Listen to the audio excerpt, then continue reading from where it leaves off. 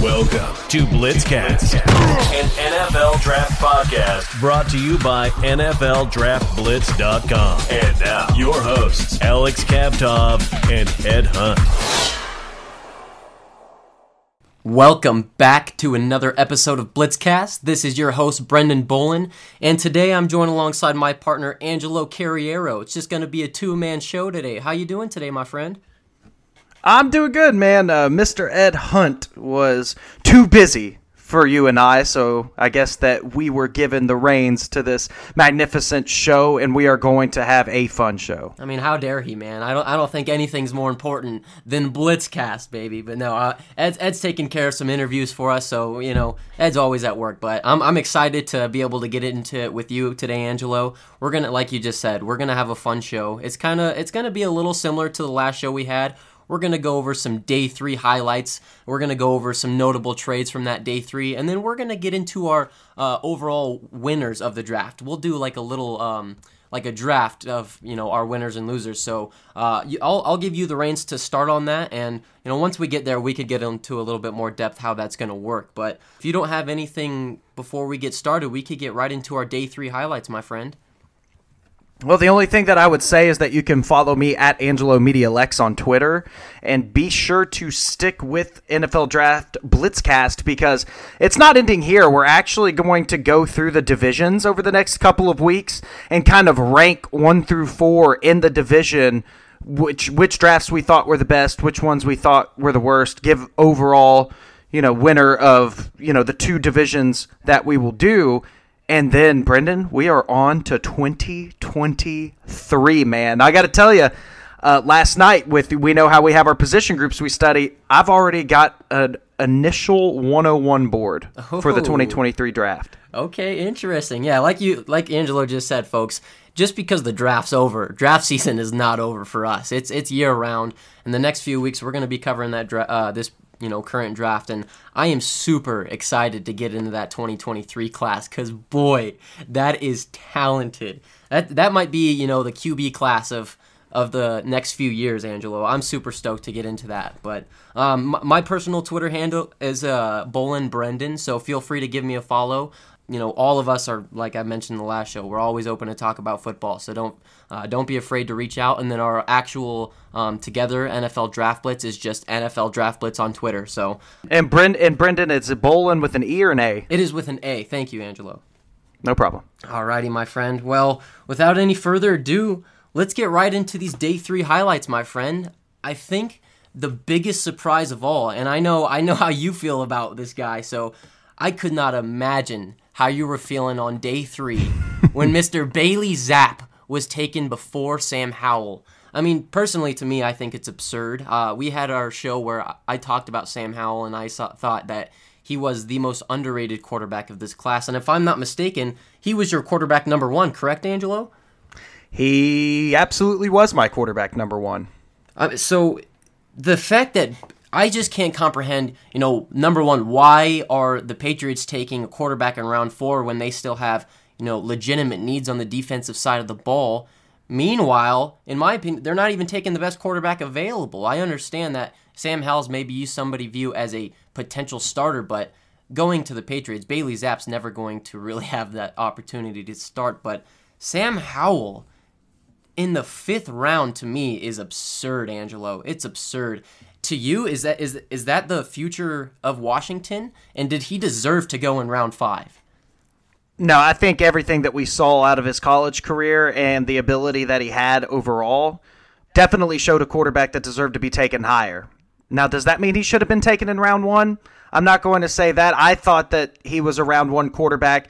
But one thing, and we'll get to this later, that we learned is that quarterbacks that aren't particularly big and don't have outstanding traits tend to drop, and that's just really what I learned from Sam Howell. But I always thought that Sam Howell had the requisite amount, like requisite arm strength, requisite, maybe not top tier in anything, but I thought he was really well-rounded overall. So to see him drop to the 5th round, not going in the 3rd round with Desmond Ridder and Malik Willis, not even going in the 4th round where Bailey Zappe was, I mean, I couldn't particularly understand it. especially with the buzz that we were hearing that he was getting pushed up draft boards over the last couple of weeks before the draft. It's pretty perplexing to me. However, I do feel like he went to a perfect spot in Washington because Carson Wentz's contract, you're able to get out of it after this year. They obviously identified as Sam Howell as someone worth taking and bringing in, but because they didn't really... Now, they did have the top pick of the 5th round. I think they may have acquired that. I'm actually looking right now. I believe they acquired it from Carolina, if I'm not mistaken. Yeah, it was from Jacksonville through Carolina, so they did acquire the Howell pick through a trade. But to get to the top of the 5th round, I mean, I've seen other times in the draft where a team trades up for a quarterback in that range. I think Brett Hundley was one with the Packers, where the Packers traded up to get Hundley in the later rounds, and other than a couple spot starts and signing a okay contract in Seattle, I believe it was Seattle, his career didn't really go anywhere. So overall, I would like to say that Sam Howell is the future. And I think there is a world where if Carson Wentz gets hurt and Sam Howell comes in and plays well, we could see a Davis Mills type of scenario. But with the draft slotting, I'm afraid that Sam Howell's career, unless he gets an opportunity early on, is truly just going to kind of go by the wayside. And for a guy that was so outstanding his first couple of years and not even particularly terrible his junior year, I was really down to see that happened, and it really made me rethink of maybe not what I like, but if this is how NFL evaluation is, that I'm missing a mark on something in terms of NFL projection. At this point, I can't really even decide okay, I feel like we know what NFL teams want in a quarterback, but this draft kind of proved to me, we think we know these things, but at the end of the day, we really don't. So to me, Sam Howell was a guy that had late second-round talent, like 110% had late second-round talent. And I almost question if that last junior season went any differently, would he have been able to shoot himself up in the second round? I don't know. I really don't know, because if they were viewing Malik Willis as a third-round guy and Kenny Pickett as the only first-round guy, I don't know where the market for Sam Howell would be. And then for Bailey Zappe to be picked before him was just mind-boggling to me. I mean, Bailey Zappe had an awful Senior Bowl. Yes, it broke Joe Burrow's record for the most passing touchdowns in college football at Western Kentucky. I don't get it. I don't get it, Angelo. I think Bailey Zappe was probably one of the most overrated quarterbacks in this class, and for him to be quarterback 3 off the board is just mind-boggling to me. Let alone no, he was I think he was quarterback 4 because you had Pickett, Ritter, Willis, but to be quarterback 4. I mean, that still to me is that's absolutely unreal, and I can't wrap my head around. I'll get into that later, but I can't wrap my head around why that was the pick for the Patriots. Having other positions of need, but I think the whole Sam Howell situation was one of the biggest storylines, regardless of days of the draft. Sam Howell going in the 5th round was just mind-blowing to me, and I think it was pretty undeserving.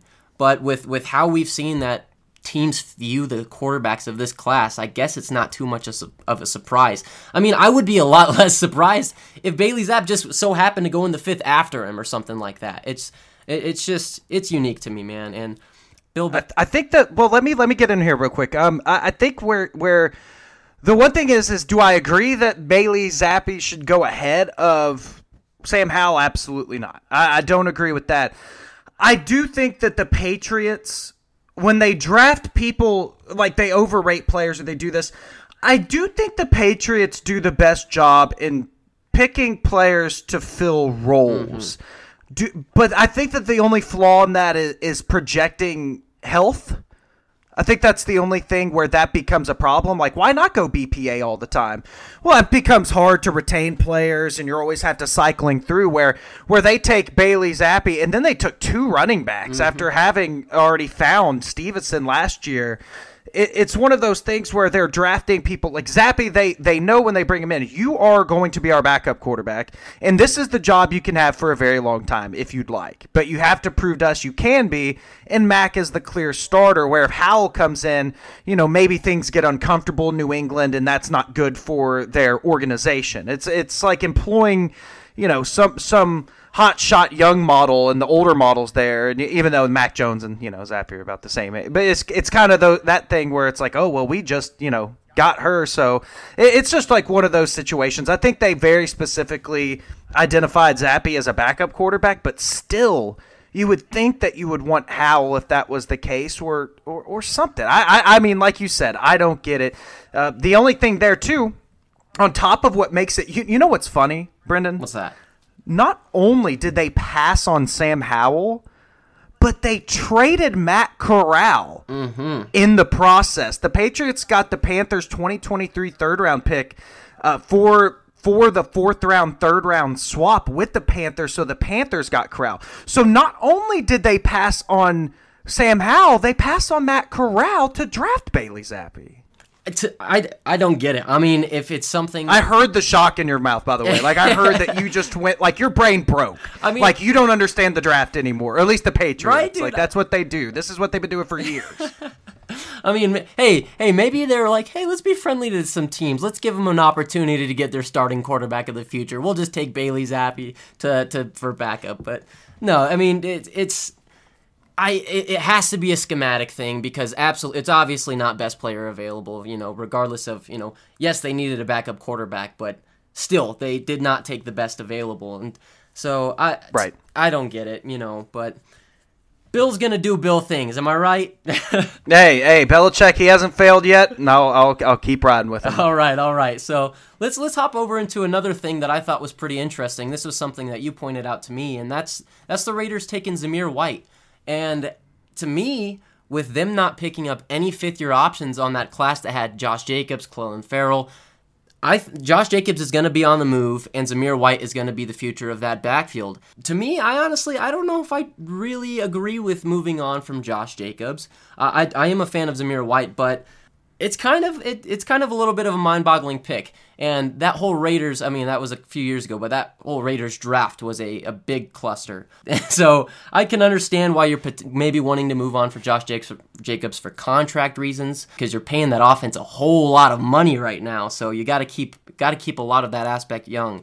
Josh Jacobs is a little bit underrated across the league. I know his yards per carry isn't necessarily where you'd want it at. I think that could be a potentially risky move for the Raiders to move on of their running back of the last few years. I actually agree with everything that you just said. All I'll add on to it is that Josh Jacobs might have some lingering injury that we're unsure about, but I don't necessarily even want to go that extreme. If you look at the way that the NFL salary cap is spread around, you have room for about 7 guys. Like 7 real guys. And they already have Carr, they already have Adams, they already have Colton Miller at left tackle, and then they have Waller kind of in this weird limbo. Not to mention, I'm sure that Max Crosby's going to get a huge deal. No, he already did, I think. He already did this offseason. He got a huge deal. So right there, if you're counting up the sure things on this roster, Adams, Carr, Miller, and Crosby, there's 4 right there. So you're right. It has to be for some type of salary cap purposes, and even guaranteeing the money, a year from now was too much for them to handle. The thing about Zamir White, too, is that he was, like, the people don't look at it as much this way, but maybe they do. Georgia's running back Zamir White was a 5-star prospect. He was actually rated higher than James Cook, who was taken in the second round. He is a real guy, and I thought last year he showed. Now, he wasn't anywhere close to Najee Harris, but I thought over the last 2 years he made, of course, not as high of a jump, but that same jump in terms of this is where I was and now I'm here. There's potential for Zamir White to be, a tad above average running back in the league, and for a team that's already got Adams and everything, I'm guessing. To me, that was a clear signal. This is the running back of the future, but it was the Josh Jacobs declining of the fifth-year option, I think, that really made this pick stand out more than anything.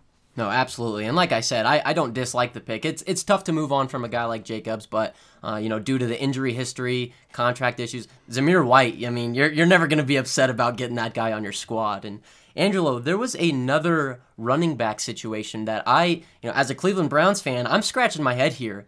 The Cleveland Browns drafted Cincinnati running back Jerome Ford, which I very, very much am a Jerome Ford fan, but with how deep this backfield is, I mean, excluding Nick Chubb, you have Kareem Hunt, Dearness Johnson, Jerome Ford, and Demetric Felton. I mean, that is a very, very talented backfield, but at the same time, you don't need 5 running backs. You don't. So I have a little bit of an itch that one of these two guys, probably named either Kareem Hunt or Dearness Johnson, is going to be on the move, and I honestly think it could be Kareem Hunt. I think it might be a little bit of an unexpected move if you're not, inside of Cleveland seeing what's going on, but with the injury history, I understand how valuable he is in the pass game on third downs, but you can't necessarily be paying your backup running back starting salary when he is, playing 12 games a season, regardless how valuable he is to your football team. I mean, we have guys on the biggest contracts in the history of football. Denzel Ward's making more money than any cornerback ever. Deshaun Watson's getting the most guaranteed money ever. Myles Garrett's on one of the biggest defensive contracts ever. This is a very expensive football team, and to be giving your backup running back starting salary, you can't do it. So I honestly think that this was kind of a little bit of a hint that we're getting rid of one of our fan favorites, which, yes, it's a bit of a stinger, but I think it's going to happen, Angelo. I will push back just a little bit. Now, you are more in tune with your team than I am, but I will say for a team that didn't have high picks, he was still the 6th one that they took in this class. So it's almost a numbers game. How many of these guys are you going to keep? And he was like I said, the 6th guy, and he was a 5th rounder. Everybody else, York, Winfrey, Bell, Wright, Emerson, they were all drafted above him. I wonder if this was, hey, let's get him, because I was a Jerome Ford guy too. But at the same time, he's not better than Nick Chubb. He's not better than Kareem Hunt. I thought that Felton, correct me if I'm wrong, did he play a lot of receiver last year? Felton, not necessarily, but he can be valuable out of the backfield. He was the UCLA kid last year, wasn't he? Yes. We used him, but he never really got the opportunity. But he is valuable in the slot. Okay, I wonder if maybe there's a little bit of positioning, or maybe he's a practice squad guy that they just trust. But I'm not. From the outside looking in, you're much more in tune with your team than I am. From the outside looking in, a 5th-round running back doesn't scream getting rid of, because, I mean, let's face it, I off the top of my head, I can't think of, outside of maybe New Orleans, where they might have a 1-2 running back combination as good as Nick Chubb and Kareem Hunt in the league. So it would be odd to break that up for a middle of the 5th-round rookie. No, and I completely agree with you, but just, seeing the direction that the Cleveland Browns have gone in and seeing them invest money into these high-caliber players, you never want to have to do something like that, but understand, there was a chirps about Kareem Hunt potentially, getting cut, or not cut, but traded this offseason. So the fact that didn't happen, the fact that he's still on the roster, I'm happy about it, but it was kind of weird to see a guy that Jerome Ford's level, because yes, he was a very late draft pick, but that's a guy that absolutely has a shot to make an impact in the NFL. And like you said, you're probably not, from the outside in, you're not viewing this guy Jerome Ford coming to take Kareem Hunt's spot. Kareem Hunt can go be a starter on maybe 15 NFL teams right now. Kareem Hunt is a baller, but it's just the money situation that's making me question things right now. And, knowing that Jerome Ford can kind of catch the ball out of the backfield, not necessarily being the primary guy to do that, but I could kind of see that being a something we transition into. I'm not saying it's going to happen, but if I had to take my hot take guess on a big move that's coming the rest of this offseason, it would be Kareem Hunt's on the move for the Cleveland Browns. But, if it doesn't happen, don't quote me on that. Angelo, another thing that kind of surprised me was the greatest punter in the history of college football, Mr. Matt Ariza, was the 3rd punter drafted. And to me, seeing a guy that had the greatest season or the greatest career as a punter in college football history, wouldn't you expect him to be the first punter taken? No, there was 2 punters around before him. It was a little bit mind-blowing to me, but what I saw or what I read was, yes, Matt Ariza, that boy can boot a football. He can make that thing launch 70 yards. But they're concerned, can he punt it within 45, Is he going to outkick the coverage every time? And that was the only thing that I saw that teams were maybe a little concerned with Ariza. There was no doubt that the dude that could flip the field like no other. But a lot of these special teams guys are very, you cannot outkick the coverage. And if you can't put it where they want you to put it, you're not going to have a chance in the NFL. I'm not saying Matt Ariza's not going to have a chance. That dude's going to have a long career in football. It's almost crazy to me that you can be too strong of a punter, and Matt Ariza proved that.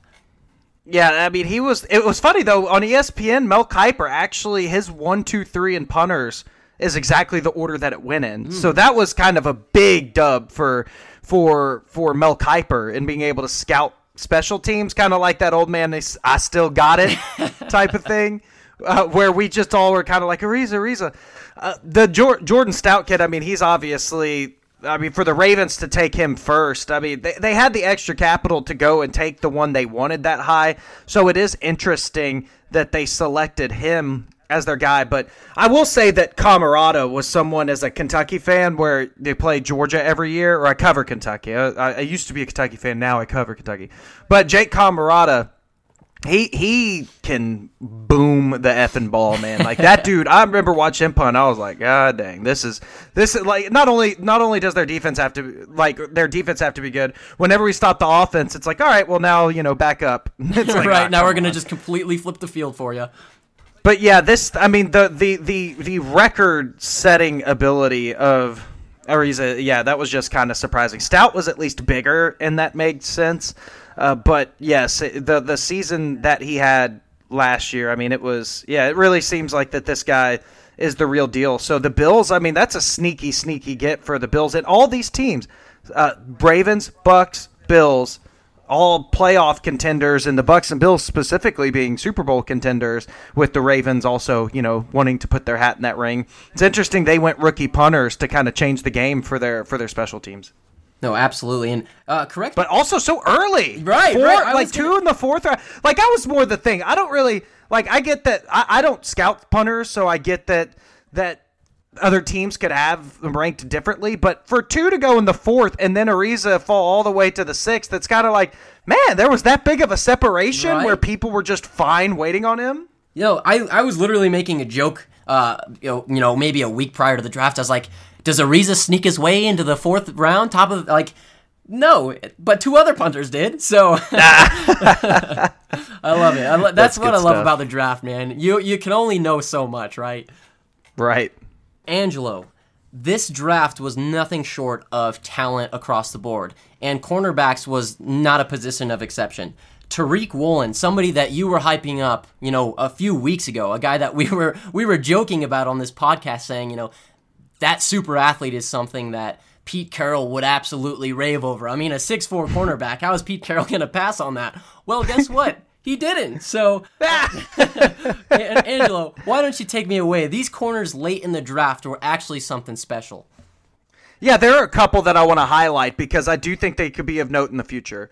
Number 1, Seattle, of course, takes Tariq Woolen. 6'4", 200 pounds, elite athlete with a capital E and the capital elite. Like, he really is everything that you look for out of a vertical and speed athlete. He's got a long way to go, but that's someone that Pete Carroll is going to look over at the boundary and be like, just do exactly what I say, and you're going to make a Pro Bowl, kid. Okay? Just do it. Just do what I say. There were a couple other, I'll say the last one. There are 2 corners that were taken later in the draft that I feel like went a little under the radar.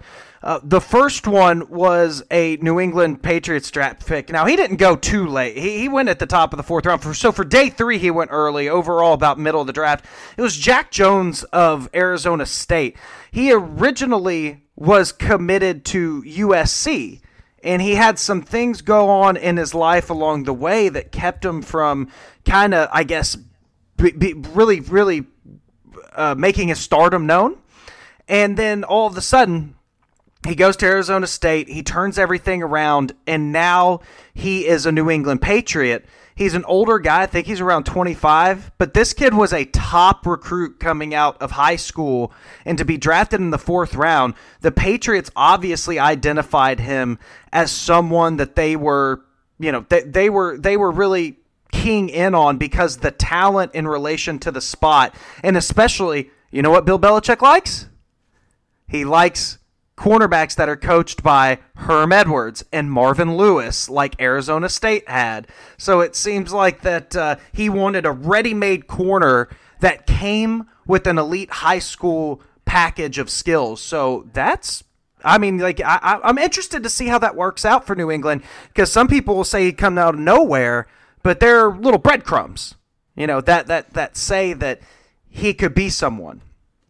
The other one that I'll tell about is Darion Kendrick, who went in the 6th round to the Los Angeles Rams. He is a player that was a 5-star U.S. Army Player of the Year award finalist. Like, he was in the All-American game. He committed to Clemson coming out. He started his career as a wide receiver, but he eventually moved to cornerback. And unfortunately, he was dismissed from the team after disciplinary problems and whatnot. But he played at Georgia last year and had 4 picks. So this is another kid that he's like Woolen, where he's raw at the position, but at the same time, number one, he had moved to a starting position at Clemson earlier on in a major conference. He was productive, and then he went to what we consider the greatest defense of all time, and we don't even talk about him. He was in this Athlon Sports magazine that I got before all the draft process, and I'll tell you about this a different time, Brendan, but for something that was 4 months old by the time the draft came, it was a little scarily accurate, so that's something to keep in mind. But they had Darion Kendrick rated. How high do you think they had him? Draft-wise? Yeah, ranking in the corners. Darion Kendrick was like the 25th corner taken. Let's just say that. Where do you think he ranked on their list? I'm gonna say this was back in January. Mm-hmm. I'm gonna say 17. 4th. They had Darion Kendrick rated 4th out of all of the corners in the class. Oh my goodness. But this is someone that was a 5-star receiver, started at Clemson, 15 starts. He's a 2-time national champion. He was first-team All-ACC in 2020, second-team All-ACC last year on the greatest defense of all time. He was the Orange Bowl MVP in 2021. This kid is legit. And he dropped all the way to the 6th round. And guess where he ends up?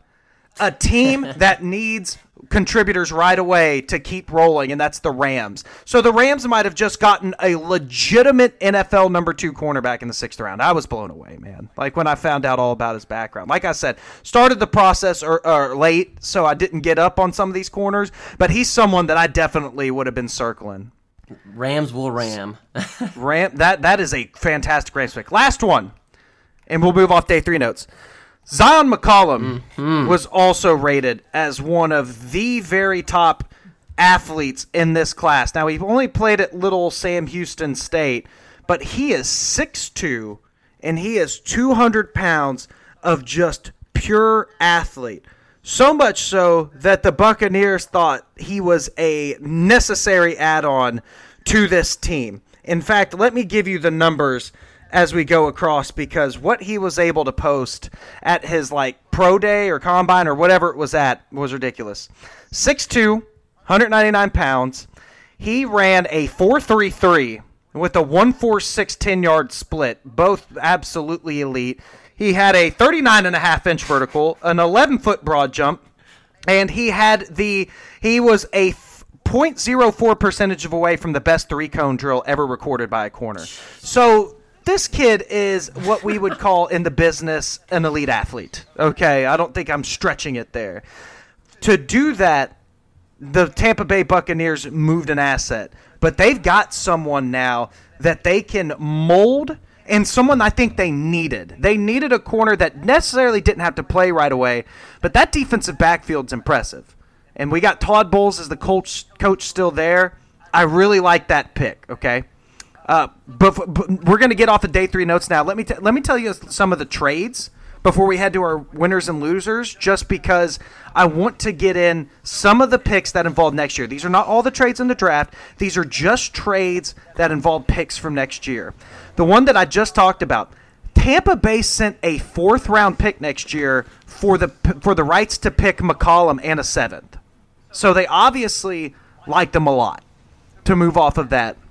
I said earlier the Panthers traded their 4th-round pick and a 3rd next year, so Panthers keep moving picks for Matt Corral, and I think that really worked out for them. We'll get to them probably a little later, but I thought that was a good use of future capital while also not sacrificing like top-end capital next year to stay in the top of the draft in case there is a quarterback that's, catches your eye, like a C.J. Stroud, a Bryce Young, a Will Levis type. That's something that I thought was a good move. That way you can kind of get a prospect now and for the future. Broncos get the Colts' 2023 third-round pick for the move up to get Nick Cross, the Maryland safety, who graded out as an elite athlete. And that's the Broncos using picks this year to load up in the future because they got rid of their firsts for Russell Wilson. Well, now they have an extra third next year to kind of play with their assets a little more. Browns get a Vikings 2023 fourth-round pick and move up, so I know you like that. Yes, and a move up for a Caleb Evans. Caleb Evans, and this is, again, why I was late on the process joining the team and scouting all the corners. He's actually the kid. He played for Missouri, but he's a kid 2 years ago that I identified at Tulsa. Because I saw him at Tulsa, I was like, who's this long athletic corner that's playing out there? He ended up going to Missouri, and he ended up going in the fourth round. Sometimes players just catch my eye, and it works out. He's someone that isn't a ball hawk. He's only had one interception. I think it came his first year in college, but he's really long, really athletic. I hate that the Vikings got him. And then the last trade was that the Jags sent. Nope. I think I just did that backwards. I did. Already did that one. Excuse me. So my whole thing was in evaluating this, not one pick in next year's draft, first or second round, were traded.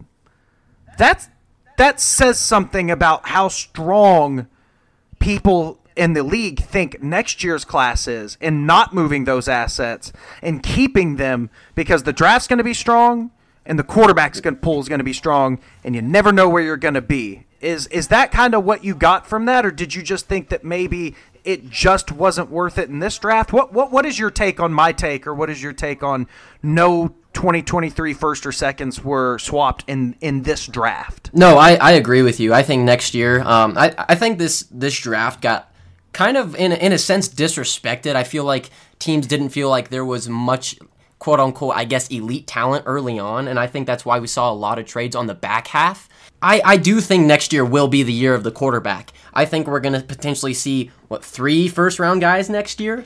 All these teams that, we've mentioned... Oh, 3. I've heard as many as... I think that they set the line on Adam Schefter's podcast. Mel Kiper threw it out. He said 6.5. 6.5? Oh, wow. I thought it was going to be 6.5 for first 2 rounds. I love that. No, I will go under that for sure, but I think that we could see... Actually, when you hear this, be on the lookout. I'm making a first-round mock draft for the 2023 class. And if I'm not mistaken, I think I have 3 quarterbacks going in the top 3. Okay, I love it. So I think that this quarterback class is going to have a ton of guys. Oh yeah, and then you got guys like Will Anderson. This next draft, Jalen Carter. Yep, exactly. Yeah. Oh my gosh! Don't even get me started. I started looking at some of these names, and I was like, oh, it's legit. It is going to be absolutely disgusting. I 100% think you're correct, Angelo, that this next year, the first round is going to be absolutely drowning in elite talent. Mm-hmm. So I think teams aren't really ready to give up those assets quite yet. Nope. But it's making me sad because we still have the 2022 draft. I don't want to just put it by the wayside. So why don't we do what I think is an incredibly fun exercise. Brennan and I, instead of picking our winners and going back and forth, we're going to draft the winners. So it's essentially the same thing, but we are competing against each other to, at the end, who has the best collection of best drafts, best collection of winners from the draft, okay? Mm-hmm. So I will be the plucky lad. I'll be the good guy. I'll let you go first, Brendan, because not only will it give you the first pick, it also gives you a very painful thing to talk about. So go ahead, Brendan. You have the first pick, and again, the concept is we're just trying to pick the best collection of winners of the draft. Angelo, I appreciate you giving me this, but I'm gonna hit you with the curveball. No way! I don't feel like crying on the podcast today. So I'm going to go with the Jets for my first pick, Angelo. Oh, my goodness. And I want to do this because you can make a legitimate argument that they got 3 of the best players at 3 different positions, and that's Ahmad Sauce Gardner, Garrett Wilson, and Breece Hall. I feel like Breece Hall was the consensus number 1 overall running back. Garrett Wilson was a very popular choice for the number 1 overall wide receiver, and Sauce was kind of split 50-50 with Derek Stingley. So to be able to land all, and then not to mention, you get Jermaine Johnson at 24, a guy that was mocked in the top 10 a lot. I mean, it's just absolutely filthy. And then on top of that, Angelo, they got Jeremy Ruckert, who I was constantly preaching as the most underrated tight end of this class, who I think is going to be a legitimate red zone threat in the NFL. So I think there's a legitimate case that overall, the Jets had the best draft. I was going to go with the other team that I feel like you might pick up now, but you mentioned something that kind of was given a backhand to somebody that's very important to that team. So yes, it was a great draft, but there was still errors in my opinion. What the Jets did was phenomenal. It was phenomenal. I mean, Zach Wilson, I was kind of saying on the last show that one thing that you can give Zach Wilson is the dude's got a talented deep ball. I think Garrett Wilson and Elijah Moore are going to really help spread that field and open things up, give him more space to work with downfield. And then you get Breece Hall, a guy that's fantastic at catching the ball out of the backfield, and a guy that's an every down back. Geez, man, that's a complete offense. You get Jeremy Ruckert on the starting lineup. If that offensive line works out for you, this Jets team's really not abysmal anymore. They're building a darn good football team, Angelo. And then to get Jermaine Johnson, who, I was not necessarily as high on Jermaine Johnson as the rest of the world. I do think that, I kind of made the analogy that he might have some 2x4s stapled onto his sides to restrict that bend. But to be able to land a guy that people valued so highly at pick 24, you can make an argument that was the steal of the first round. I would say somebody else, but there's a legitimate argument that getting Jermaine Johnson at 24 was the number 1 steal of the first round. So the Jets, to me, they deserve an A++ for this draft. And honestly, who would have thought we'd be saying that? Respectfully. Sorry, Jets fans out there, respectfully. But there's nothing respectful that comes after respectfully. Exactly. Well, it's just like respect. I like your pick, but respectfully, I get the steal of the winners portion of our draft to get the Ravens at number 2. It was just too easy, and I knew the Browns fan couldn't pull the trigger, so I set him straight up with giving him the first pick. The smoke screen. Just so I could revel in this. Now, first off, they get more value out of Marquise Brown than I think we ever thought. Let's start off there. They picked him in the first round, got a couple of years out of him, including an MVP season by Lamar Jackson, and then flip him for a first round. So you used him throughout the young prime years that he has, flipped him, and you ended up getting my number 5, or how about this, my number 6 and number 5 overall players in this draft respectively, in Kyle Hamilton, who you gushed about as the top safety in this class. What was that? I'm obsessed with him. Yeah, you are obsessed, and you're going to be obsessed with him for years and years and years and years to come. As Kyle Hamilton dropped to 14, the Ravens didn't have to move, and they still got a consensus top player in this draft. Then they trade down from the pick that they got. I'll bet not very far from 23 to 25, but they trade down and still get the top interior lineman of this class, and arguably the top lineman in this class in Tyler Linderbaum, whose tape is... Well, look, I remember watching Ryan Kelly tape a couple of years ago and being like, this guy's a first-round center. Like, I was sure of it. Like, he had everything you wanted as a first-round center. Tyler Linderbaum, if they were in the same class, it would be different tiers in how good Tyler Linderbaum's tape was. This kid, I watched one tape, and I was like, oh, this guy is it. Like, this is the center of center prospects. He's got to be the Andrew Luck of center prospects, essentially, absolutely. To me. He's an elite player. To get him and Hamilton is a crime against, it's more of a benefit for the Ravens, but it is a crime against the rest of the team's general managers, saying this is how stupid that all of you are. And it continued, because since they had the extra picks to play with, let's just go and get David Ajabo, who after watching him, I kind of just was like, yeah, this guy actually is out of all of the edge rushers And everybody wanted to act like Jermaine Johnson was it, and I guess Trayvon Walker, but I think it's a different type with him.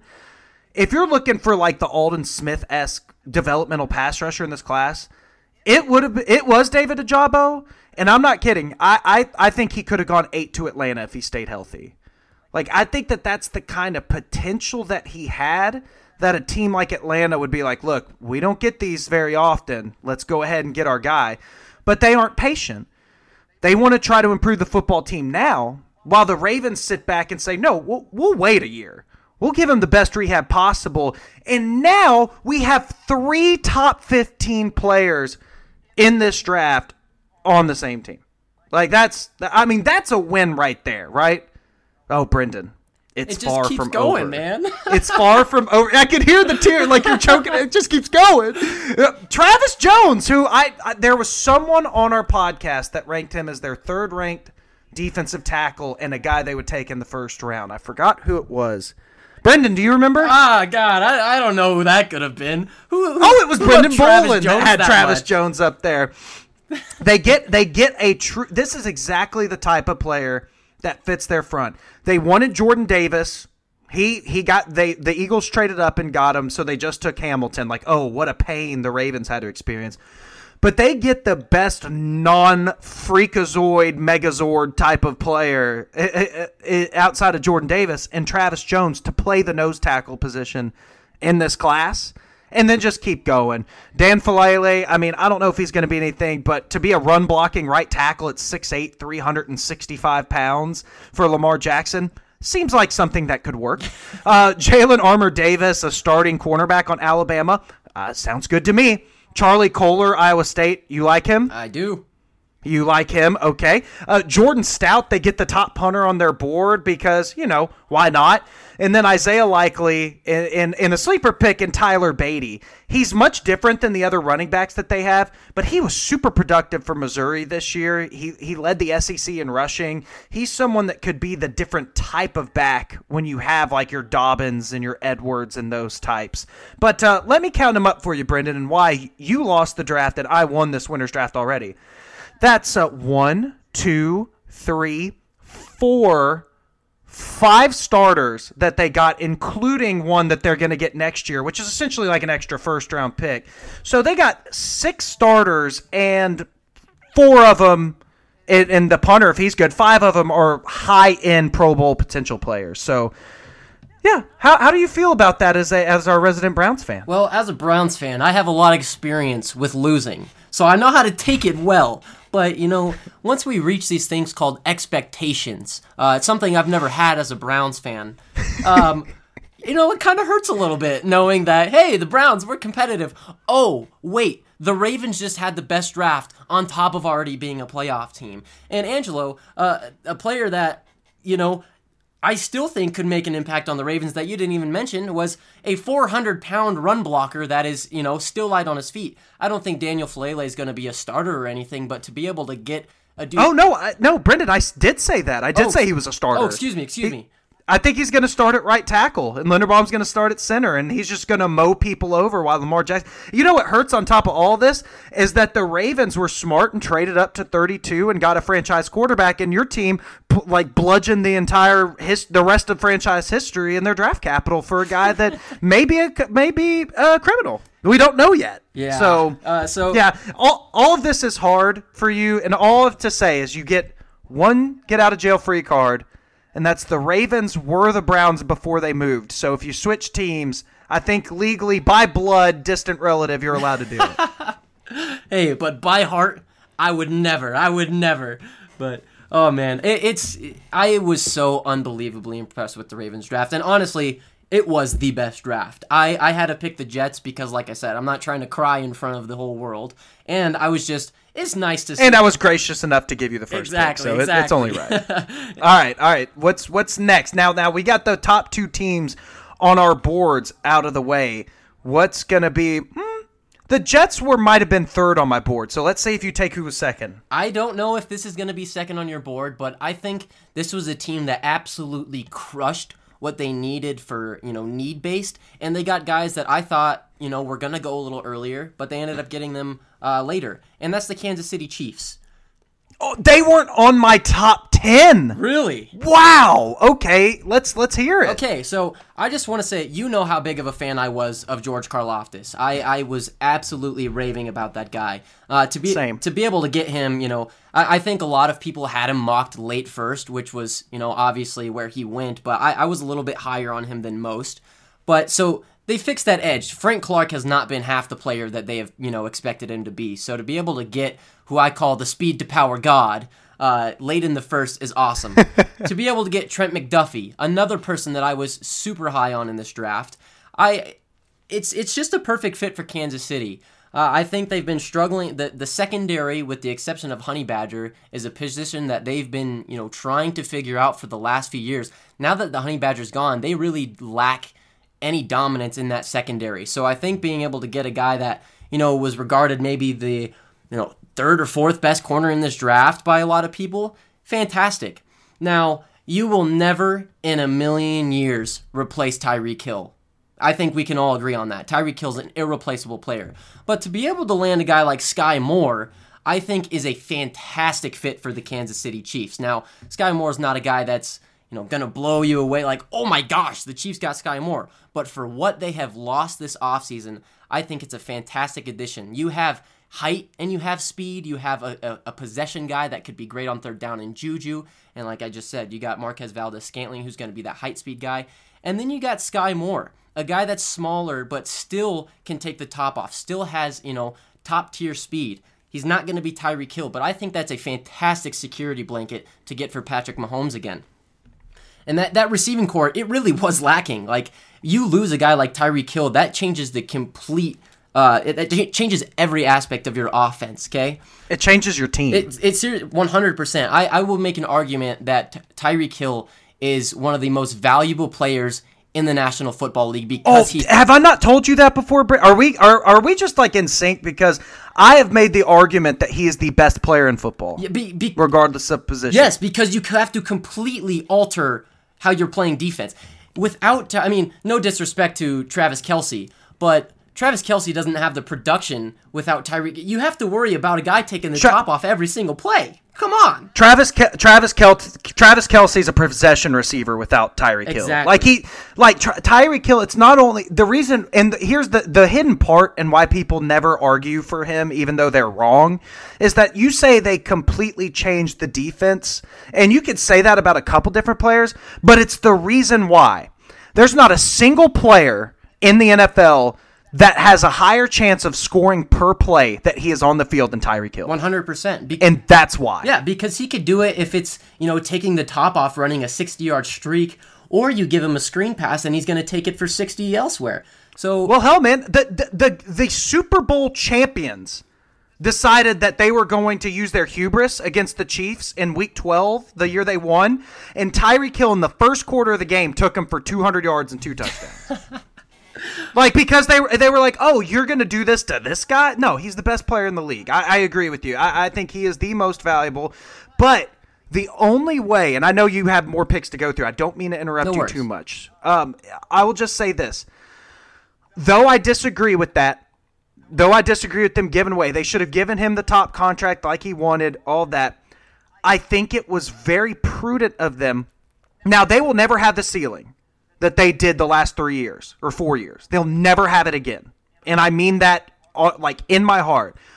The way that you mitigate that, because you're never going to be as good on offense, is that you get better on defense and you get better in a real way. Mm-hmm. And McDuffie and Karlaftis is the start to making this a more balanced team on the sides of the ball, so you can thin the margins and make up for the loss of Hill. Absolutely. And that brings me right into my next guy that I wanted to talk about. And this was my linebacker 3, Angelo. That's Leo Chanel. I was obsessed with this guy's ability to make tackles. That's something that the Chiefs struggled with last year, was once guys, got past that defensive line, linebackers couldn't tackle, secondary couldn't tackle. Now you get one of the best tackling linebackers in the class in Leo Chanel, a phenomenal run stuffer. That's to pair that with Nick Bolton. Now you have 2 young athletic linebackers that hopefully are going to be able to contain that run that you've been struggling with. On top of that, I know that I kind of mentioned that I was not as big on this guy as other people were. But you get Brian Cook, a guy that a safety from Cincinnati. You just lost the heart and soul of your secondary in Tyrann Mathieu. To be able to get a rangy guy like Brian Cook, even though I said he was a little overrated, is still an incredibly valuable pickup. It's incredibly valuable. The dude's an athletic guy. He's rangy. You're not going to leave him at a single high, but you're confident enough. I truly think that he's going to be their starter week 1. And then one more player, Angelo, I want to talk about. I know who you're going to talk about, or else we're going to have a problem. Oh, are we? I don't know if I'm going to mention. Okay, one player that didn't get drafted but still got picked up was Justin Ross, Angelo. That is such an underrated, sneaky move. Justin Ross is legit, you guys. Justin Ross is legit. I know there's the injury concerns and stuff like that, and there's a little bit of scare with that. But a guy in testing, yeah. But, oh my goodness. A guy like Justin Ross, and I'm just playing with you. I know the guy that you want me to say. Hey, I will say this though, Justin Ross to them, that makes perfect sense. Of course, they would the top undrafted receiver would want to go play with the top young quarterback in football, not named Justin Herbert. Right, and then of course I had to tease Angel a little bit, but a guy that he mentioned as an underrated prospect was Darian Kennard, and to be able to get him at 145, that Chiefs offensive line went from really bad to phenomenal in 2 years, Angelo. Like, the Super Bowl, they were like against the 49ers. I mean, I don't know if you guys remember, Patrick Mahomes scrambled for more yards than anybody in the history of a playoff game in that Super Bowl. So, like behind the line of scrimmage, pre-throw. That's how bad the offensive line was in crunch time. The last year, they draft Creed Humphrey, all-pro first year. This offensive line is going to be legit. And I like you mentioned, you lose a guy like Tyreek Hill, that completely changes your football team. So you have to just reload everywhere else on your team, especially in the trenches and on the defensive side of the ball. And they did that on both sides of the ball. So I was super impressed with what Kansas City did. Maybe it wasn't, player-wise, wasn't necessarily like the third best draft, but for what they have been lacking on their football team, not able to stop the run game, losing, not having any depth in the secondary, losing Tyreek Hill, having to fix the trenches. I think they solved a majority of their issues. Like, you're not ever going to fix the Tyreek Hill issue. Like you said, you're never going to reach that ceiling again. But all the issues that were fixable, I thought, at least for the time being, they've put a bandage over them. I guess I thought they had a top half of the league draft. Like, I do think they had a good draft. I don't want that to be mistaken. I just don't think they had the third best draft in the league, is all I'm saying. I can respect that 100%. I think I gave them a little bit higher than, the third overall best draft, like I said, simply because I thought they attacked their needs very well.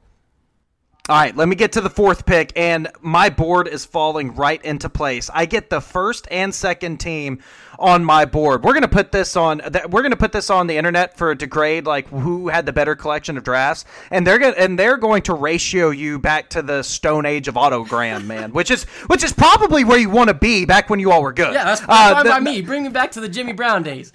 How did you catch a stray? How did you and the Browns catch a stray off that? I'm going to pick the Philadelphia Eagles at 4. I knew it was coming. It was, and it's not even. I could go through the draft. Jordan Davis. I mean, you get the freakiest of freak athletes in this draft, even freakier than Trayvon Walker, to be 6'6", 340 and test as well as he did. And not only mentioning that, he swept all the college awards. Now, I didn't love his tape, but he's someone athletically that, Bill Parcells' Planet Theory. Well, this dude is at the top of the food chain when it comes to the Planet Theory.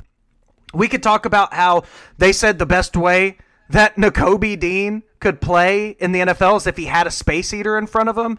Not only to pair him with his Georgia teammate, to get him in the third round. I mean, like, it's ludicrous that they were able to do that. And in between, they get a Creed Humphrey-like athletic tester at center and Cameron Jurgens.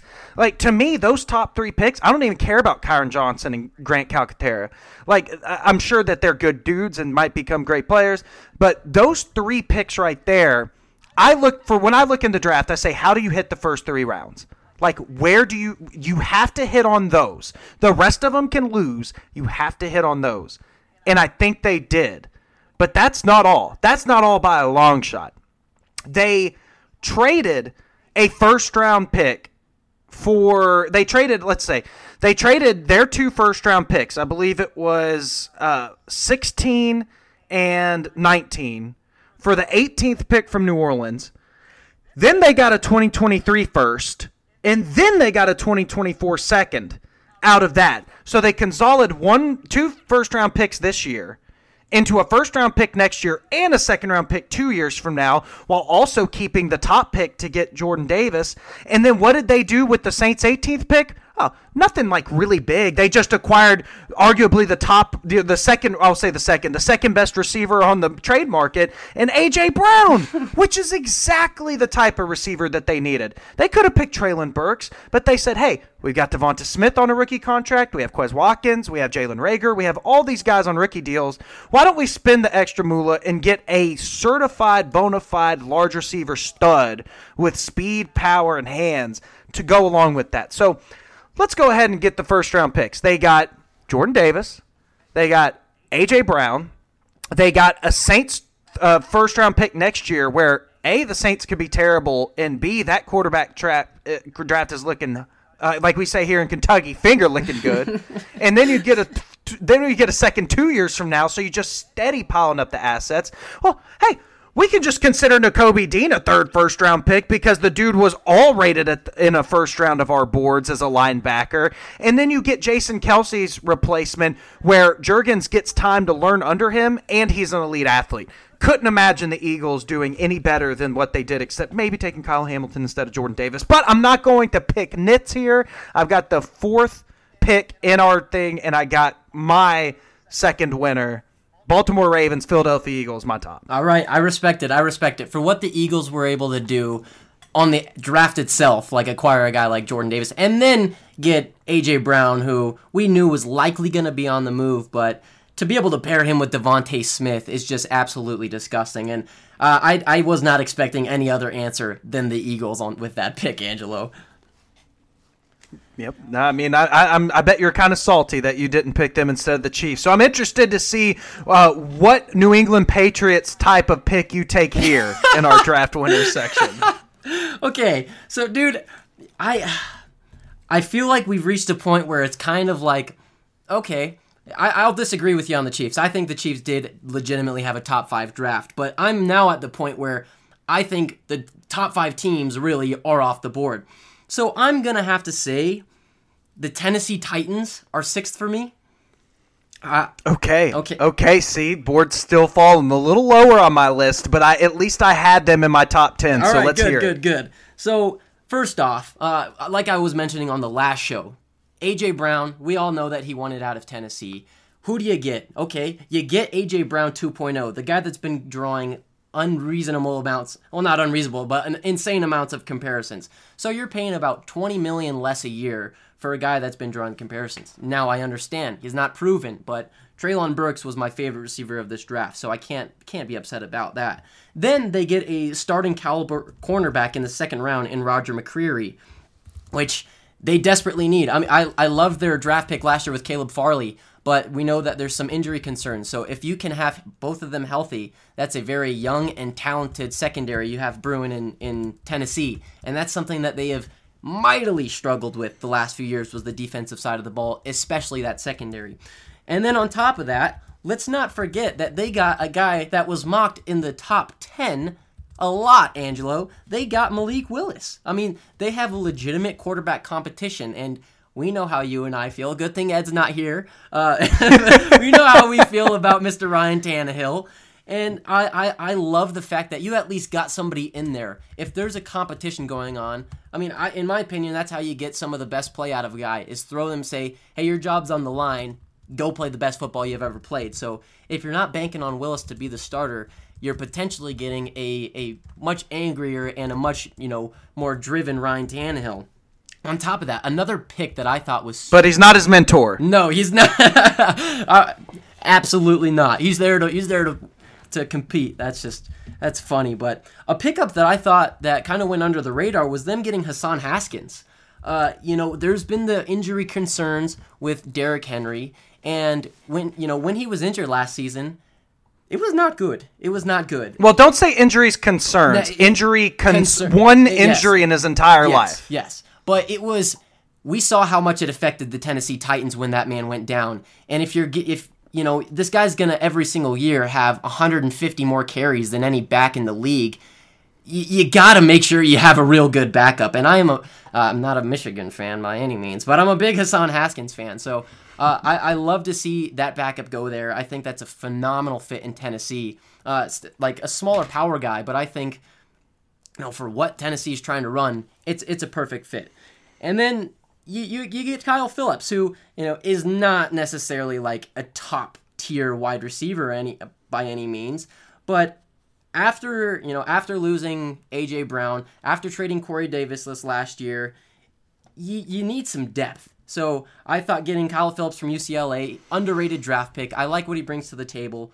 Overall, I thought how they attacked the draft early on in the early round, or up until like round 4, was phenomenal. Yeah, I think that if they would have taken someone other than McCreary at the top of the second round, I would have pushed them into the top 5. I had him at 9 because of that pick, and that's how thin the margins are. But the Burks pick was great. Petit Frere gives them the right tackle that they have needed, so they can move their second-round pick from last year, the North Dakota State kid, to guard. Willis was a slam dunk. There's nothing else to say about it. That's the reason why this draft did get that mega boost it did.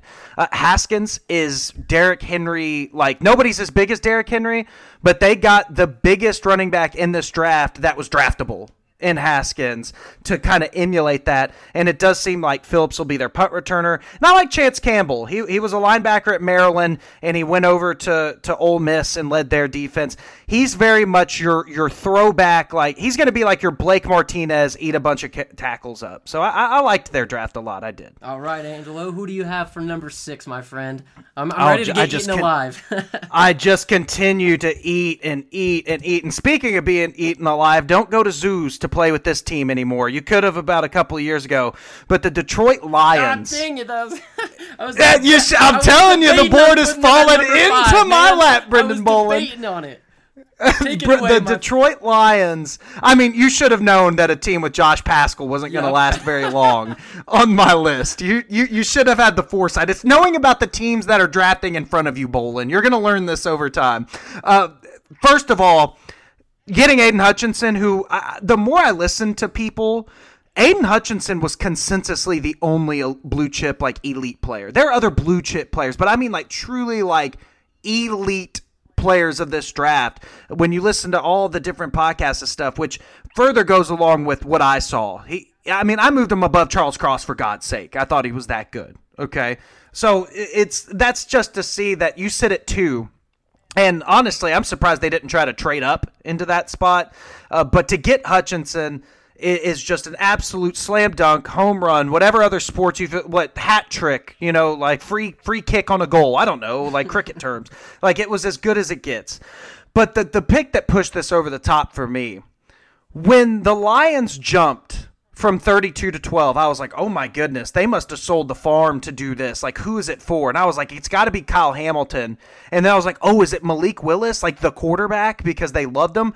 No, they actually get, and I don't want to be heresy, okay? I don't want to make it sound like I'm not part of the cult of Kyle Hamilton, but you could argue Jamison Williams is a better fit because of how bad their receiving core is or was, and how good Jamison Williams, especially before the ACL tear. I mean, I've heard people not only say he's the best player in this draft, but say he's the closest thing to Tyreek since Tyreek. And from all reports, and I watched him, I thought he was fast, but I've read reports that he was 4.31 fast. Dude, all of that stuff screams to me like number 1 receiver. And they move up for what we call a distressed asset. He was the 4th wide receiver off the board. And the Lions, all they had to do was swap first and seconds with the Vikings and give up their pick 66. Like, you've got to be joking me for that type of value. On top of it, they picked, the player that I love the most in the draft, just because of watching him play at Kentucky. And Aiden Hutchinson's the pass rusher. Josh Paschal's the run defender. Don't get turned off by the 6'2" and 5'8" He played 3-4 defensive end at Kentucky at 268 pounds, Brendan. At 268 pounds, he played 3-4 defensive ends and would take 330-pound tackles at Mississippi State, Texas A&M, Florida, Georgia, and knock them into the backfield because he is the strongest player in this class, like at the defensive end position, at the pure defensive end. He was like that at Kentucky. He's going to be a great culture guy. He's a great defensive end on the field that's going to be a great run stopper while Aiden Hutchinson's able to pin his ears back and be that dominant force we saw at Michigan. And then like Kirby Joseph is the last one I'm going to talk about here. There are other picks like James Mitchell they say some good things about. But really that Kirby Joseph pick, you get a guy that a lot of people say was one of the top 3 for like free cover 1 safeties that could just drop into the backfield on passing downs and just patrol the middle of the field or a half a field. That's a fantastic draft. And even though they bulked up on defense big, which I respect, to get the Jamison Williams piece, the explosive wide receiver, and the consensusly top-ranked guy at that point with how little you had to give up, you changed your offense in an instant while building the foundation of a great defense. I thought the Lions, I mean, it's how often do we say this? But I thought the Lions were absolute, like, solid top 5 winners of this draft to me. No, I absolutely agree with you. And I kind of mentioned it on the last show that teams are saying that this Lions franchise is a different football team. This is not the Detroit Lions of the past. And the front office is showing that as well. So I was blown away when they traded up to take Jamison Williams, but I loved the pick. I loved it so much. And now you can pair him with Amon-Ra St. Brown to have a legitimate receiving core, as well as land the best player of this draft. I mean, it was a blasphemy for me to not put them at my number 5. Yeah, it was. But I love to have him as my number 6. So hey, Brendan, keep going, man. I want to get my next team. I still got a team I still have a top 5 team on my board that I'm just yearning to get to at 8. So let's go. I'm not going to lie. I'm terrified to make this next pick because I don't want you to rip me, but I love it. But one draft that I actually really liked, it's another team. You're scared. Really condescending. I actually really like. Yeah, you actually like. Hey, further review was the New York Giants. Mm-hmm. Okay, but solid. Not the team that I had that I have next, but but I respect this pick. So continue. So finally, the Giants. I thought they were able to hit their top 10 pick, and not only one, but they hit on 2. And I truly believe that these were their 2 players of choice in Kayvon Thibodeau and Evan Neal. You and I, along with, most of America, is very high on Kayvon Thibodeau, as they should be. The ceiling is I mean, it's to the heavens with this guy. Kayvon Thibodeau is one of my favorite players in this draft. And then Evan Neal, who is, arguably, I know not to Angelo's taste, but is arguably the best tackle of that draft. So to be able to get both of those guys in the top 7 was unreal. And knowing their situation with Mr. KT, Kadarius Toney, they went and drafted Angelo, your man Wan'Dale Robinson. Wandale! I love me some Wan'Dale Robinson. I don't care what you say about his size. This dude's going to be a baller in the NFL. And they've been struggling along the offensive line. They've done decent on kind of getting the tackles, but to be able to get to fix that interior of the defensive line. And then one pick that I actually really one pick that I thought was very underrated after getting rid of Evan Ingram was picking up San Diego State's tight end Daniel Bellinger. I not a player that I talked about much, but after they made the pick, one of my great buddies is a huge Giants fan, so he told me to check this guy out, and this is a legitimate, starting NFL tight end, and they were able to get him at 112th overall. And then on top of that, they got a linebacker that I actually was a big fan of, Darian Beavers from Cincinnati. A lot of Cincinnati players taken this year, and for good reason. So overall, I thought how the Giants were able to quell their early 2 picks is something that they have missed on years and years and years in the past. To be able to finally get, Kayvon Thibodeau, who's a top 5 player in this draft, and Evan Neal, who's a top 10 player in this draft potentially, is just phenomenal. And then to be able to get the shifty receiver knowing that this receiving core is going to be in a little bit of a scare next year was a super smart move. Yeah, I'll agree with you on this one. I had the Giants. I think I had them 7th out of best drafts. And could you imagine how high? Would there be a spot above 1 if they would have taken Cross at 7? I'm not sure, but no, I thought to get those 2 players at the top, you didn't screw around. You didn't play with the Jermaine Johnson. You didn't try to get cute with the trade down. You sat there and you said, who are the Evan Neal and Kayvon Thibodeau? I think we're in the same class. And they were both in the top 5 in their recruiting class. For me, that's huge. Okay, you identified, natural, gifted athletes. Again, Planet Theory. These are the guys to get. Wan'Dale Robinson, this is always my thing. If you ever want to argue for Wan'Dale Robinson, just say this sentence. He's not a small receiver. He's a receiver who happens to be small. I love that, dude. Because, thank you. He's because you remember, you know who else was a small receiver? Steve Smith. But you know what we ended up calling him? A great receiver. We never called him small again because of how productive he was. So if he can play in that vein, you're really getting something. And then Cordell Flott was a little off the radar, but actually reading up about him, he might be someone that can do something there. I didn't have this draft any higher because I thought their later picks, like the 3rd-round guard from North Carolina as a project, Flott was a little, off boards. But I did like how they really got defensive reinforcements later in the rounds to back that up. So, yeah, that was a good pick for you. But, again, just playing this like a fiddle, just playing this draft like a fiddle because I'm going to pick the Panthers. Dude, you're killing me, man. I mean, come on, man. You knew what you were going up against, son. This is I do this for a living. Yes. We do the draft for a living. So, by the way, I have got above. If it was one of those boards on my board where it's value and it's expected pick and which way it goes, I'm huge in the positive. I've had my team has been ranked higher than my pick every time. So, let me explain why I have the Panthers here. I'm going to explain it in the sense of, here's the thing. People say that the Carolina Panthers did not have a 2nd or 3rd round pick this year. But no, my friend, they did. And this is why. First off, let's start at 6. At what scenario did you or I have Ikem Ekwonu falling out of the top 5? In none. None. There was not one scenario in which we thought that the top offensive tackle, Cross was mine, but Ekwonu was I graded as, not Aiden Hutchinson elite, but in that next tier, franchise level offensive tackle.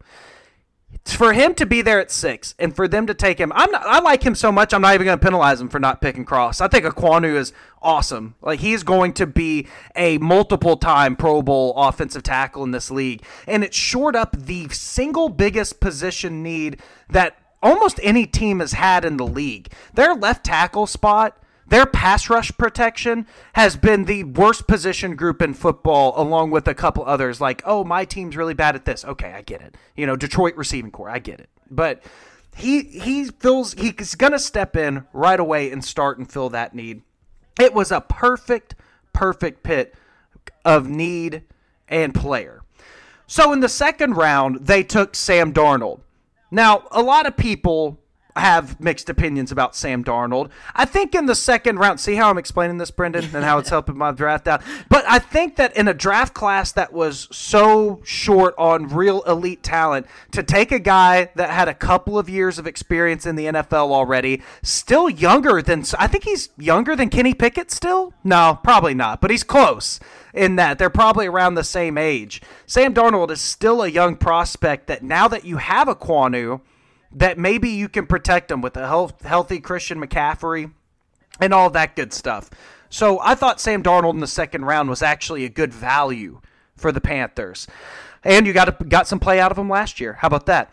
Also going in the 3rd round, no, it's not the other quarterback they took. Rare that you see that, but, the Patriots do it. Some teams do it. Pittsburgh did it this year. But before that, the big thing people don't talk about is that they stole C.J. Henderson from the Jacksonville Jaguars. Because C.J. Henderson, to me, I didn't have him very highly ranked coming out, and I was like, C.J. Henderson. I thought he had a tremendous rookie year. Like, as a rookie, I thought he played like a number one corner. Well, Urban Meyer comes in, and who would have thought? Like, why don't we choose Urban Meyer, who's going to be out in 4 months, over our 9th overall pick cornerback just to get a 3rd-round pick in return a year after seeing him what he could do and playing that well and spending the 9th overall pick on him. Jacksonville, you just keep rolling. You just keep rolling, baby, and you're doing it well. On the other side, not only did you just draft J.C. Horn 8th, you get C.J. Henderson at 9th overall the year before for a 3rd-round pick, and now the corners of your future went from a horrible spot to you might have the number 1 defense in the league for like 3 years running if everything breaks right. Like, that was... To steal him away from Jacksonville was a crime. The NFL should have stopped Jacksonville from doing it, but hey, Jags are going to Jags. So then they trade a 3rd next year for Matt Corral, obviously with the ingest about Sam Darnold and trying to defend. Matt Corral is a great project quarterback to bring in and see what he's got. And again, the rest of the draft, fine. Kalen Barnes is the fastest player in the draft. Matt Rule coached at Baylor before going to Carolina, so obviously he recruited this kid and got him there and knows him. And when you have the fastest player, might have an elite returner. Same with Barno. He didn't recruit him, but 4.36, they obviously value speed. Very importantly, going back to Jeremy Chin, even J.C. Horn rated great 40. They value speed on this defense. But overall, when other people just see Ekwonu, Corral, and a bunch of other guys, I see Ekwonu, Darnold, Henderson, Corral, Barno, Smith, Barnes. If this was any other team, because of when they got these players instead of now, they would be like, dang, that was an amazing haul. And I think that's why I got him at 5. And Brendan, after explaining it that way, I really want to. There's a hotline number I can give you because I'm just dog walking you in this draft, my brother. Hey, it's all good, man. I gotta give you some wins sometimes. I'm kidding. Oh, there's finally a clapback from the host. I like it. All right, what is your final? And obviously, not as good as my pick. Oh yeah, I already know you're gonna rip me for this one because I feel like this draft has gotten either absolutely crapped on or people are giving it its credit. Normally, this is one of my least favorite drafting teams in the NFL by a significant margin. But I just thought that with where they're at in this football, with this roster, they were able to fix a lot of holes, and they got some of the best players available at the time. Angelo, rip me, tear me apart, tell Ed, hey dude, we need to find a new host after this. But I'm going with the Seahawks.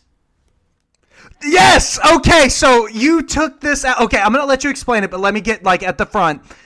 That was the team that when I was looking through these, I was like, the reason why I changed this from 3 winners, 3 losers to this was because of them. I was hoping you would pick them, because I have a different team that I had just slightly ahead of them. I loved what the Seahawks did, but you... explain it. Okay, sweet. I'm glad. I was like, I'm kind of on the trend where I feel like I could pick anybody. Did you think I was going to tell anybody to fire you for picking a team that picked Charles Cross? Do you know me? Do you know me yet? No, and Charles Cross was, if Charles Cross was not on this list, the Seahawks would not be on this list. So exactly. To be able to get Charles Cross at 9, steal. Absolute steal. I mean, these top 3 tackles legitimately should have all been gone by the top 5 picks. I really truly believe that's how it should have gone. But to be able to get him at 9 with how bad that tackle room is huge. It's huge. And we know how much that Seattle values these physical specimens. So it was no surprise that they were going to take Boye Mafe. Boye Mafe is somebody that I don't dislike as a prospect. I think he kind of moved up the boards after having such a phenomenal pro day, tested out of the waters. I think he had some of the best testing for any edge rusher. So for him to go to Seattle, I know how much they love that fit. And the upside is absolutely there with Mafe. With the backfield, this is a backfield that is always injured. Chris Carson, I love the player in Chris Carson, but he has a fumbling issue and he has some injury history, as well as Rashard Penny.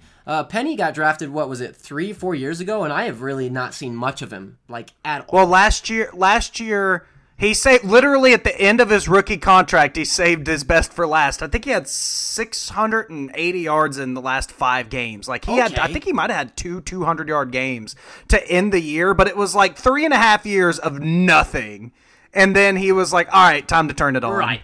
So got to earn some money here. Well, good for Penny, but they picked up a guy. I know you're not as high on him because he is a little bit shorter and does not bring much as a pass catcher, but Kenneth Walker, who's one of the best pure running backs in this class, I think for the direction that Seattle's going to go is, either Geno Smith or Mr. Drew Lock will be the starting quarterback next year. So I can't imagine they're going to be a pass-first team.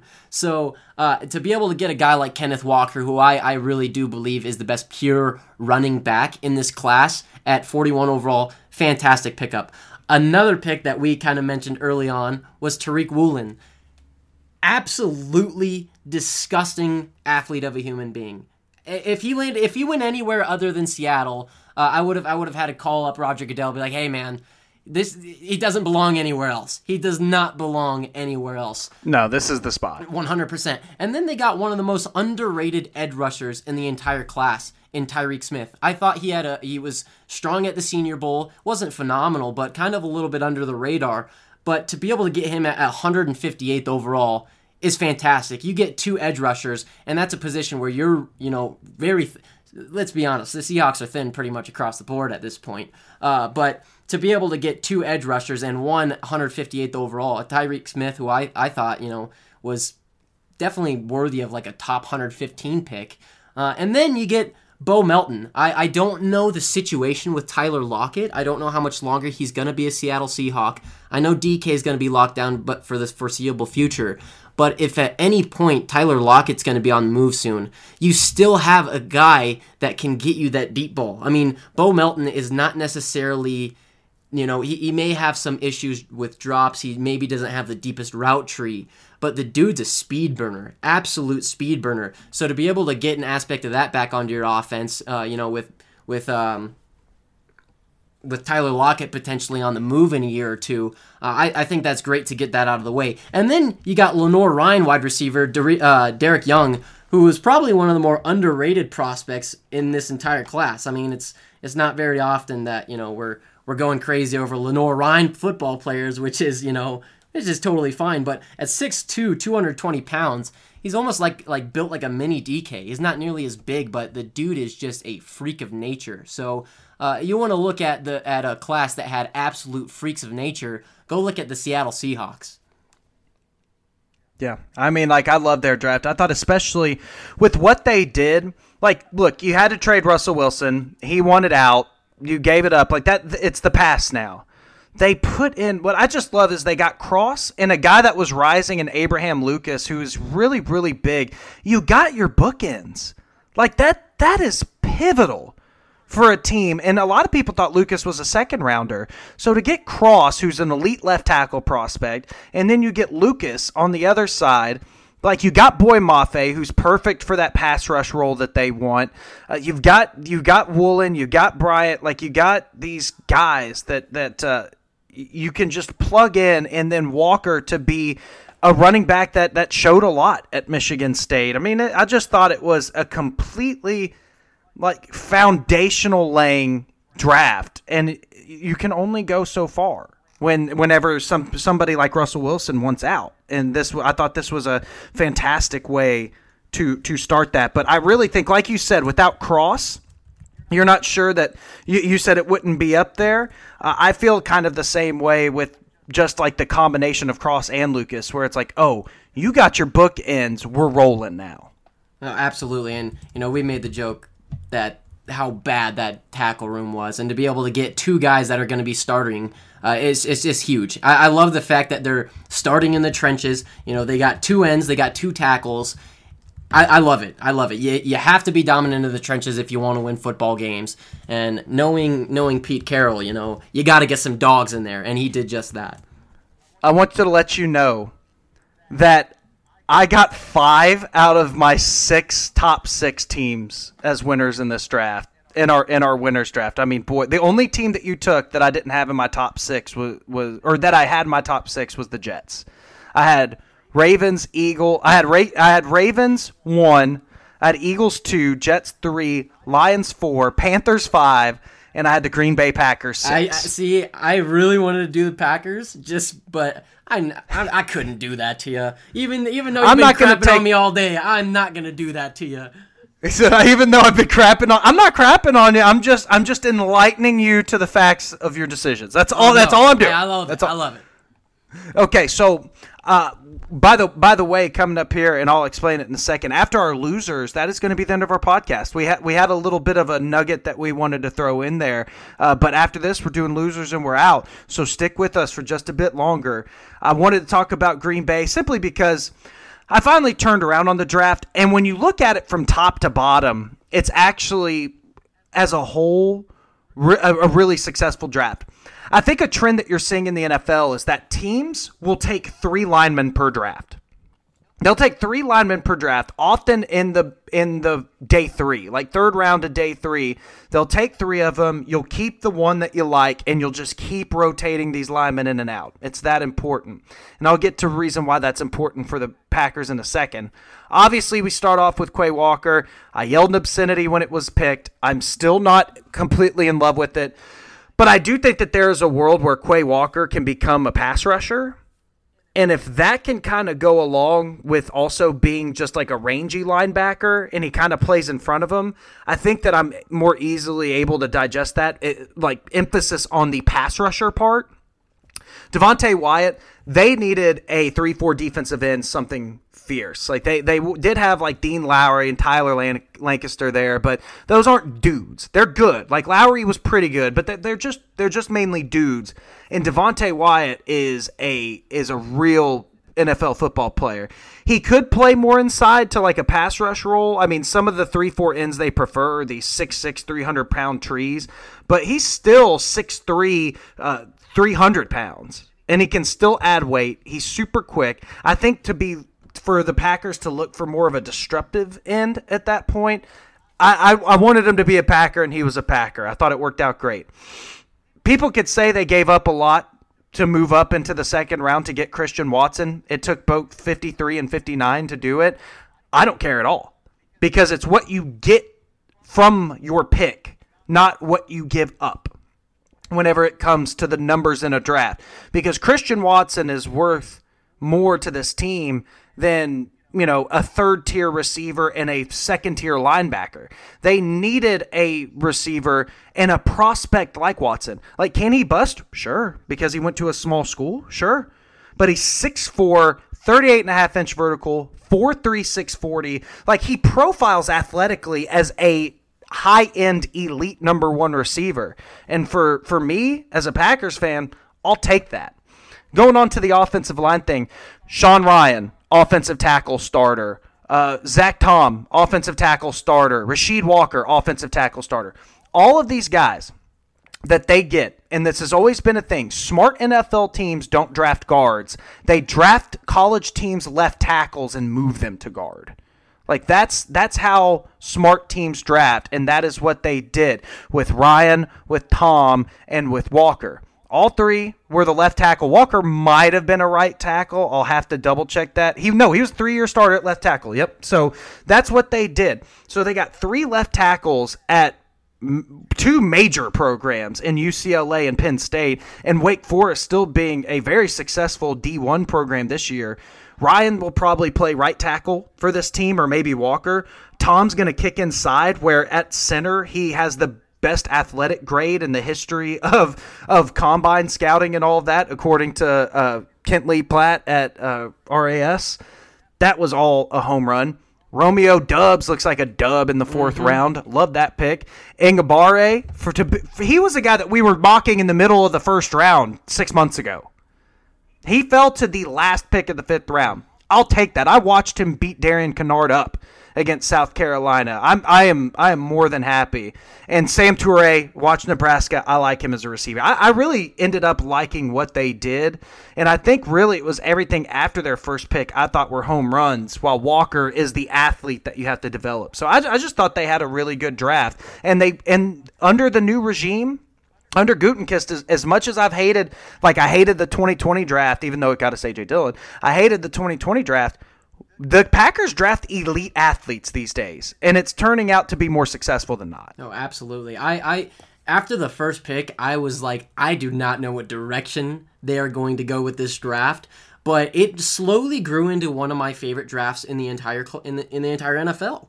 The fact that you were able to get Christian Watson and Romeo Doubs just gives you two totally different wide receivers. You finally have shown Mr. Aaron Rodgers, hey, we're going to get you somebody. Don't worry, buddy. We got you. And, if you guys listen to this podcast, I was incredibly, incredibly high on Christian Watson.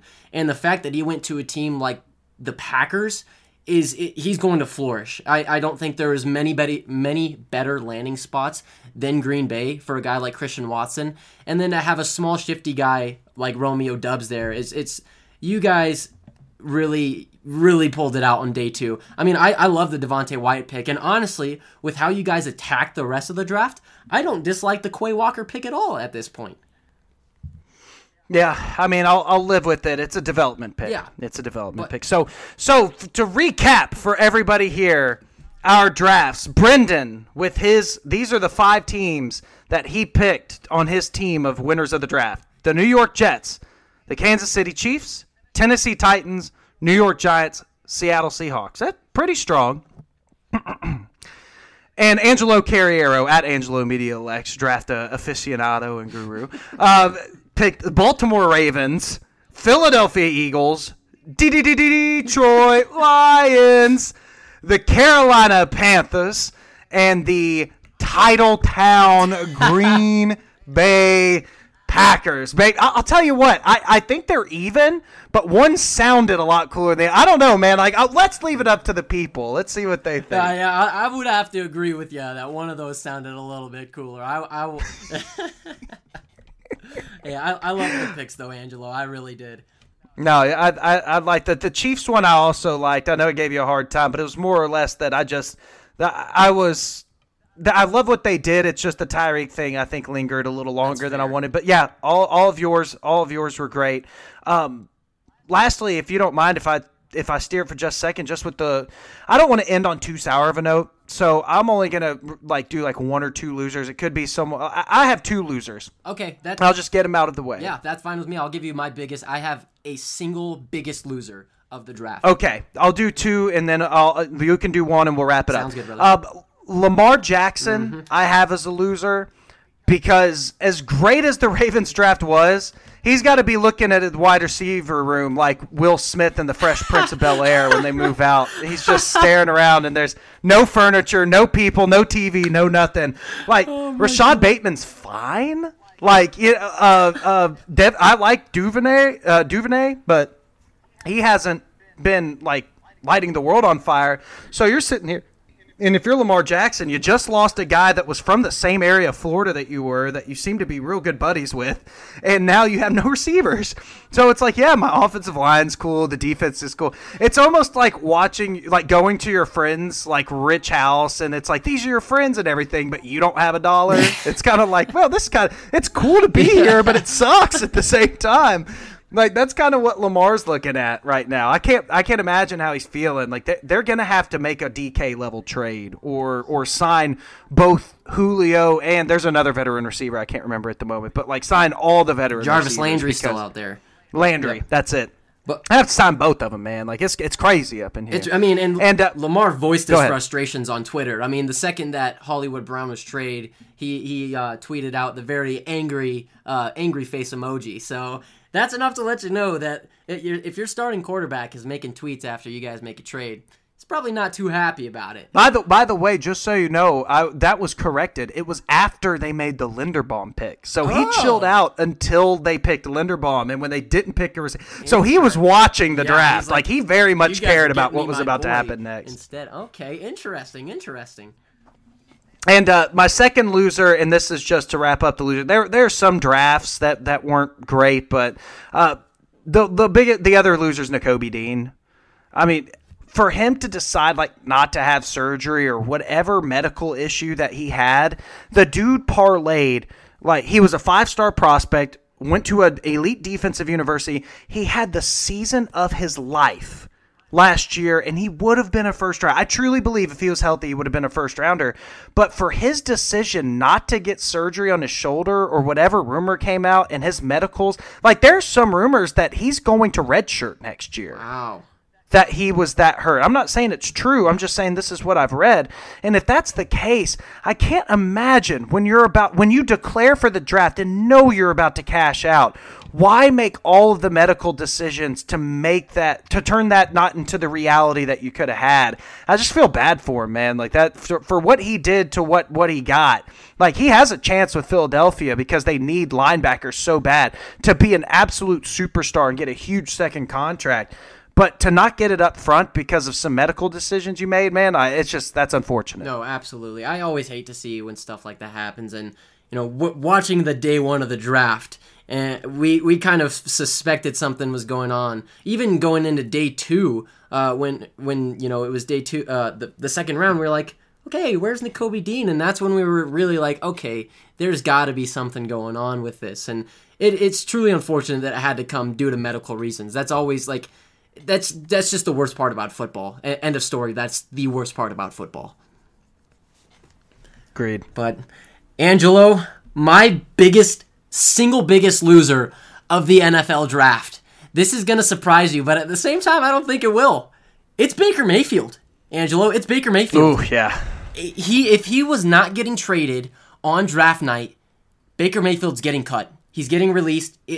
No team is going to trade for him at this point. They understand the situation. Why, if they want Baker on the roster, okay, why would we have to trade for him? We know he's not going to be. He's got to get released eventually, right? So there was a report that the Panthers were all in. They were all in to trade for Baker Mayfield, but it just so happened to work out perfectly for them to get Matt Corral. And with that move, Baker Mayfield's future is an even more question than it's ever been. That man went from being the hero of Cleveland, the star, the greatest thing that the Browns fan have had in my entire life, and just now is hidden under a rock, swept under the rug. There's no even the fan base is ripping him for no reason. The dude went from being the hero of Cleveland to one of the most hated men in Ohio, which it's mind-boggling to me. So for what Baker has done for the organization, him playing through all the injuries last year, and now he's basically out of a job, that's got to be the biggest loser to me. To go from such a high to such a low by putting your team on your back, and that's what you get for it. That's the biggest loser to me, and it's unfortunate to say, but I really thought that him getting traded to Carolina was really that main segue for him to get his starting role back into the NFL. At this point, Baker Mayfield doesn't know what's going to happen to him. I don't know what's going to happen to him. Cleveland doesn't. I feel bad for the dude, man. I feel so bad for the dude. Yeah, I don't know exactly where they'll go. I'm actually a little surprised that now that you've talked about this, that they didn't draft a quarterback. Since if they're going to cut Mayfield and they're going to be without Watson, it's like Brissett and, I guess, Dobbs. But, it feels like that could have been, an easy way to, even if you got Howe, someone that good, still, it seems like that it would have made sense to get someone like that to be the backup with the uncertainty that is Deshaun Watson, but hey, they know what they're doing. It is what it is. But yeah, I'll say this. There are two reasons why I disagree just a tad, and don't hate me for it. That's fine by me. Number one, at least if he gets cut, he gets to choose where he goes. And secondly, if he didn't get traded during the draft, I feel as if there's a big injury that wherever he gets traded to, if the Browns hold on long enough, a quarterback X tears their ACL, they need a quarterback, and they go to Cleveland with, whatever, then he goes into a position, though late, he can start. And I think that's really what he wants to do. So I don't know. I feel like if That's- he would have gotten traded in the draft, it almost would have been the worst thing. Like Josh Rosen going to Miami. Look how that worked out. No, like that type of sorry, I don't mean to interrupt. But actually, no, I'm glad that you mentioned that because that makes me look at it a little bit differently because at that point, then, okay, maybe if he's still on the roster, we get value out of it even. So I get where you're coming from, Angelo, and I appreciate you kind of making me think about it differently. No, it's all good. But like you said, I've loved what you've done today. You had a bunch of good thoughts. Now, we're going to have to work on positional value in terms of drafting and, like quarterback, destinations and all of that stuff, But, hey, you are my Tariq Woolen, Brendan. Hey, there's a lot of molding being left done, but man, could we get a player. So I thought you performed well at your combine. Yeah, I'm just messing with you, man. It. Thanks for everything. No, you did a great job steering the ship. Hey, thank you, my friend. Angelo, it's always a blast. I have such a good time on this show with you, my man. And I think everybody tuning in, all of our fans, they are incredibly grateful for you as well. You've brought a level of personality to the show that we really truly appreciate, Angelo. I appreciate you and saying for our fans, like just like Triple H and DX for the thousands of fans in attendance and the millions watching at home. Like it's gosh, dude, see, every day you do something that just is like, man, this was such a good pickup. A DX reference? You gotta be joking me. Yes, man. Let's get ready to draft it. Like, let's go. I love it, you guys. Yeah, I had such a fantastic time on this show, Angelo. You killed it with your picks, and hopefully when we're talking about the winners and losers of the divisions, we can get into some more battles there. But there we go. There we go. Thank you so much, you guys, and everybody tuning into this episode of BlitzCast. We truly appreciate you week in and week out. We'll be back next week, and like we just mentioned, we're going to be covering the draft a little bit still for the next few weeks, but don't worry, we'll have some of that 2023 content coming out here relatively soon. But once again, thank you so much for tuning into this episode of BlitzCast, and y'all take care.